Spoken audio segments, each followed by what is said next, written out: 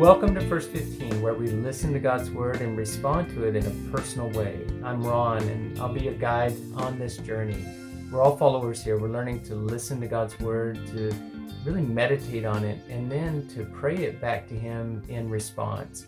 And we're in Season 3 of the Psalms, praying through the Psalms, and in this mini-series on praying Psalm 119. We've already had 5 episodes into that. And for today, I just felt the need to pause, to take a moment, because we're about a third of the way through Psalm 119, and I just wanted to do something different. And so I have a special guest on the podcast with us right now. Angela Oltman's my wife and my partner in this whole project. She's been quiet behind the scenes, but she really is invaluable to me, helping with ideas and feedback and all sorts of things. And Angela had some things that she was sharing with me, and I said, let's just do this. Let's put this into the podcast, and then we'll resume Psalm 119 in the next episode. And so we're going to do some reflections on the First 15 podcast now. And so I just want to welcome Angela. Hello. Hi. So Psalm 119, we've covered, as I mentioned, we're about a third of the way in. We've done 5 episodes on it. I'm thinking we won't hit all 22 sections. We've covered 1 or 2 of those sections at a time, and we'll probably be skipping over a couple coming up. Not because they're not valuable, but we're not trying to cover this exhaustively. And maybe in the future, we'll do a complete series on Psalm 119. There's 2 things that I've sought to do in First 15. In the first season, I tried to demonstrate how useful the whole Bible, all types of scripture, whether it's Gospels or the law or poetry like the Psalms or the letters, all of it can be useful in praying back to God. And so in the first 15 episodes of season 1, we demonstrated that in all different types of scripture. And then in the last 2 seasons, we did it with just a gospel in season 2, the Gospel of Matthew, and then now we're doing it with just the Psalms. And so in these last 2 seasons, we're just going deep into scripture versus going broad. And I'm not sure if that's even clear to people, the kind of the design behind things. And that's okay if it's not, because I want you to get something in those first 15 minutes of the day to really bring you closer to God and lead you in your relationship with Him. So today I have a special guest with me on the podcast. Angela, is there anything you want to say to introduce yourself or to talk about how you've been listening to First 15? Well, I wanted to ask a couple of questions before you go on. You have pretty good stuff that you're sharing, and I'm glad that you have persisted and worked on these episodes into the late nights and just giving your best to the work. There is a verse in Psalm 48:9 from the Passion Translation that says, "Lord, as we worship you in your temple, we recall over and over your kindness to us and your unending love." I feel like this is your gift to God. I wanted to put a pause to this work this moment and ask a couple of questions, and that's because I've been listening to a lot of the podcasts, and I feel the responsibility to help you do better, so that what you're saying is clear to the listeners, and that the ultimate goal is that as many as possible, whether you're a believer or not, would to know about this one true God and be excited to open up the Bible and read the Bible themselves, and to be wowed by the rich teachings, instruction, commands that's in the Bible, His heart, God's heart. If we just open it, you have just loved the Bible so much. So one of the things that I was curious about was, why did you choose Psalm 119? Well, for one thing, we're praying through the Psalms in season 3. It's part of this current move where we're learning to pray through the Psalms. And I mentioned at the beginning of season 3, we're praying through the ones that are both familiar to us as well as the ones that are harder to pray. And Psalm 119, honestly, is one of the harder ones to pray. It's just so long, for one thing, and I've mentioned already that it's somewhat repetitive, especially if you just read through the whole thing, 176 verses. It can seem repetitive. At least it's been that way for me in my past when I've read through Scripture and trying to pray through it. And so it is challenging. And yet, I've also really been blessed as I dug into Psalm 119 about 5 years ago for the first time and really slowed down and went into it and went deeper. And I just realized, wow, there's so much good stuff here that I didn't see at the first, many times that I went through it in my walk as a Christian. And so I wanted to share this with other people and help others pray the Psalms and specifically pray Psalm 119. So that's where it came from. Wow, was it just 5 years ago? It seemed like just yesterday, but it could also feel like a lifetime given that we have two, boys, teenage boys that keep our lives busy. But I wanted to ask about, I remember those days when and I was kind of sometimes upset, like, oh my gosh, is the English version not enough? You were dwelling into the Hebrew version, and you knew a little bit of Hebrew, right? But were you like just knew Hebrew like the way I know Chinese when you dwell into Psalm 19 for the first time in the Hebrew language? And what was the benefit of it, and why did you do it? Was English not enough? I've taken probably, I don't know how many, 3 years of Hebrew at the university. I've spent some time learning the Hebrew language, and that doesn't mean I'm fluent in reading it like a native, speaker would be. But I have found that not just Hebrew, but really any language I'm learning, it slows me down, obviously, because English being my mother tongue, I'm fluent. What happens for me, I found when I read the Bible, is sometimes I can kind of switch off, or I'm not fully attentive like I should be.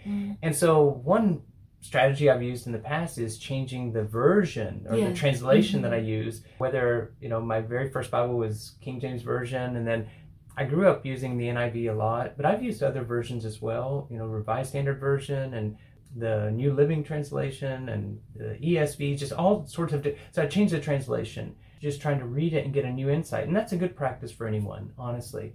But since I do know Hebrew, I wanted to get into the word and see so what's behind the translations? What does the original language say? And it actually hits me with a new freshness, a force, whenever I have to grapple with the language, the vocabulary and the words and translating it. And I see new insights. And so I get a lot out of it, and it's become like my meditation is I slow down and I get into the word more. I listen to God on a different level than when I'm just reading in English. And so that's the reason that I do it. And then of course I want to share it with other people, because I've shared with you, and you've often encouraged me many times, you need to share that with other people. I never knew that. I never heard that before. It's like, share that with others.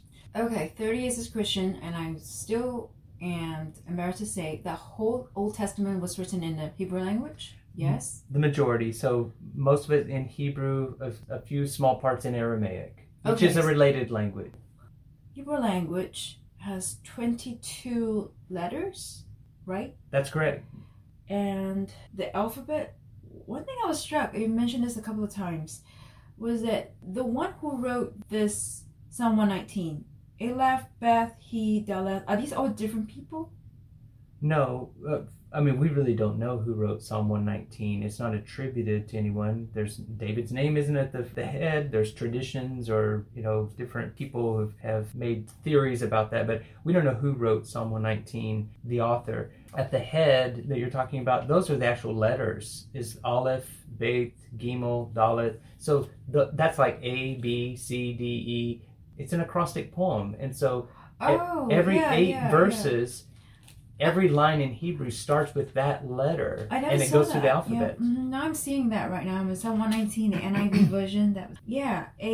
And there's a Hebrew letter next to it. So the first 8 verses is Aleph. The second 8 stanza is Beth, and the third stanza is Gimel. And I can see why it's really pretty in the English language, and you think it's prettier when you read it in the Hebrew language?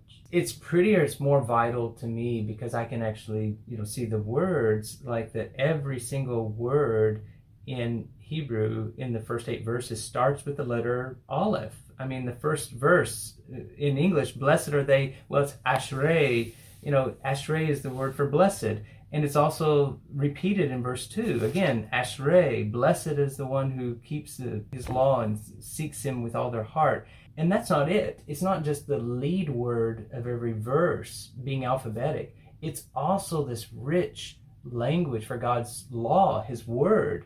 There's like 8 words. We use the word synonym, but they're close cousins. These words that are repeated over and over, at least 20 times each throughout Psalm 119 for God's word, God's law, God's judgments, God's precepts, God's promises or his spoken word. Those words also come out, and it's really interesting for me to see how those are woven into these lines and repeated and emphasized. And so there's nuances that come out whenever I look at it in the original, and I look for those things. So it's obvious that you love languages and you are a student of linguistics, because in the latest episode, I remember you using the word conjunction a couple of times, and I was thinking like, oh, back to grammar course.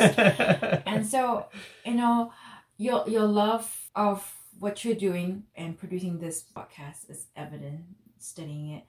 So, well, I mean, we're talking about poetry, so it's really hard to translate poetry, and we forget that the Psalms, all of them are poetry. They're poetic, and they're also songs. These are lyrics of songs that were actually sung in ancient Israel. And as you know, poetry is very difficult to translate. I mean, you know that from Chinese. And so to try to bring the force and how it impacts you on an emotional level is quite a challenge. So Psalm 119, I wanted to bring that out, because it's not just like a head exercise, like meditating on God's law, like we do Bible study, right? And I've been so guilty of this over many years of just studying God's word with my head and not having my heart fully engaged. And I found in Psalm 119, there's so many words and expressions that draw us into God's word through our heart. I mean, I take delight in it. God, I pant for your word. God, I'm burning with intense anger, with heat, when I see people disrespect or not, uphold your law. And I'm just struck by that, how honest and raw and engaged this writer of the poet of Psalm 119, how they composed this long poem, this prayer to God, and gave us words for how to express devotion to God and drawing close to him through his word. The point that I wanted to ask and want you to share with the listener is this: you can talk at length about your love for the Hebrew language and how you use that language to help you study the Bible more, and how it came alive more for you, as well as your understanding of linguistics and how you would do compare and contrast of the different languages and have a richer understanding of the Bible. But with the same knowledge, you could have applied it with other literary books. You could have just seen the Bible as another book. And yet you come back to this book again and again, despite all the great works you have read, despite all the great religions that you have been a student of and learned. Why is that? I'm really wanting to know, where did that bedrock love come from that doesn't seem ever shaken? And then secondly, would you say you understand what that love and that power is? Okay, so the first question, which is whether I've had this intense love or desire for God's word all my life, the short answer is, obviously, to myself at least, no, I've not. I think early on, as a young Christian in my teen years, I did have a desire to know God's word, and I did read it and study it. But I also have to say, there's been long stretches of time in my life where I haven't been so engaged with the Bible or reading it on a regular basis, not even daily, or I guess true confessions. I've been really snobbish at times too. I mean, because I did study the Bible in original languages, Greek and Hebrew, Aramaic, and just knowing these. And I've had the attitude at times like, yeah, I know it. I know the Bible really well, better than whoever's teaching that I might be listening to or preaching the sermon. And God forgive me for that kind of pride, that kind of thinking I know it all, because the more I do read the Bible, the more I realize how much I don't know. And I'm not talking about just knowledge. I'm talking about, how much I don't practice the word. And there's mysteries in the Bible that I haven't figured out, and you've heard this before in our family. When people ask me, relatives ask me like to explain things, I don't always have the best explanations. I don't always know the answers, and there are some things that really stump me and some mysteries. And then the question I really want to know is, why do you still keep going back to this? My answer to that question is, the Bible is great literature, and I've read other books of literature, other great works, and enjoyed them as, the use of language in classics. The Bible is great literature, but it's so much more than that. It is God's word. And I've not always honored it as God's word, and I've not always practiced it and put it into action like I should in my life. I'm not some high holy person or some saint or a monk or a mystic. Say more about that. You say it is God's word. How could you be? You're so sure of it because I know that for myself, the way I read it. So when I first was given this free Bible, I read it and I had questions about it, and there were just a ton of wonderful people that came into my life, explained it and taught me, and I searched it myself.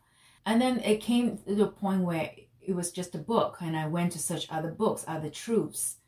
And then later on, when I came back to this book because of life experience and what I've gone through, and Holy Spirit in me just helped me see it is a living word. It does speak. It's like when you speak, it's like a direct thing. It's like just ding, you just kind of like, whoa, I got it. I don't need a sermon. I don't need a podcast. I don't even need a guide. I just and the tears would come down, or the joy would well up, and the pain will be understood. And it's so, so personal. And I want you to speak to that. How doing what you do, spending time, the way you spend time on the word, in the methods that you do employ, which I'm not going to employ. I'm not going to go into Hebrew. No way. Yeah, I don't really need to say much more because I think you've already said it better than I could. It's just what I call a living encounter with God's word. Yes. God's word is alive and active, as Hebrews 4 tells us. It's sharper than any two-edged sword. It cuts to our core. It pierces the heart, and it lays out our motives and judges us rightfully on our pretenses. And God's word gets right to the heart of things, and anyone who's really engaged with it and sought God and said, God, speak to me, I want to hear your word, can hear God speaking through the Bible. And I'm also aware there are people who have read the Bible, even read all the way through, and never heard God's word, sadly. But, it is possible to read it only as a book, only as a merely human book or as literature.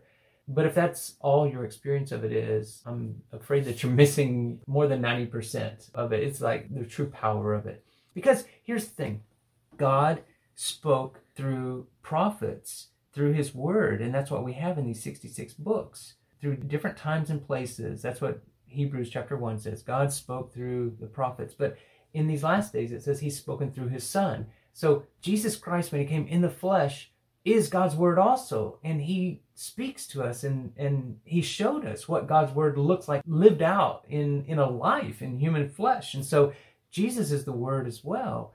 I guess that just keeps drawing me in, and I can't get enough of it. And that's what I want to share with people. Is, I've had a little bit of experience of that, and I hope to get a lot more, and I want you to get more of that as well. Really enjoy you explaining Psalm 119 and the different light, from going a little, not a deep dive, but just enough for me to have a slight taste of what the beauty of the psalmist using the Hebrew language to write an acrostic poem, all 22 stanzas. I don't think I would have appreciated that as much.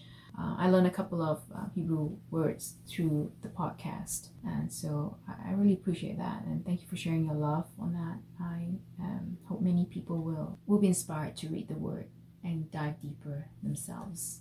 I just appreciate you for being faithful and listening, and also just your questions and your spirit. And I want to thank the listeners too, for those of you who joined us on the podcast and gotten help from it and keep coming back. I'm really grateful for you as one of my regular listeners.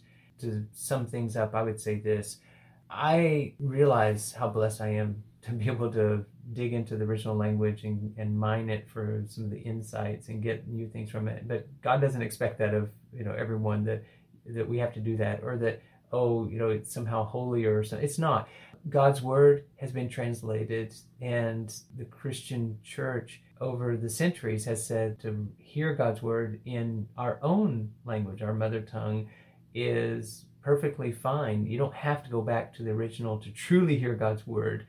Unlike, for example, the Quran and Muslims who say you cannot understand or appreciate it apart from understanding Arabic, so you've got to learn it in Arabic, we don't translate it. Christians have not maintained that, and that's not what we see. That Jesus came and walked among us and came to be with us and spoke our human language versus asking us to learn the language of heaven and God's somehow holy language. So it's not necessary. And I just want to encourage listeners, keep going after God. Keep listening to him and listening for what he's saying to you. And through his word, through these human words, through his inspired word, the Holy Spirit makes alive in us. Just let it speak and direct you and impact the rest of your day. And I thank you for joining us here on Verse 15.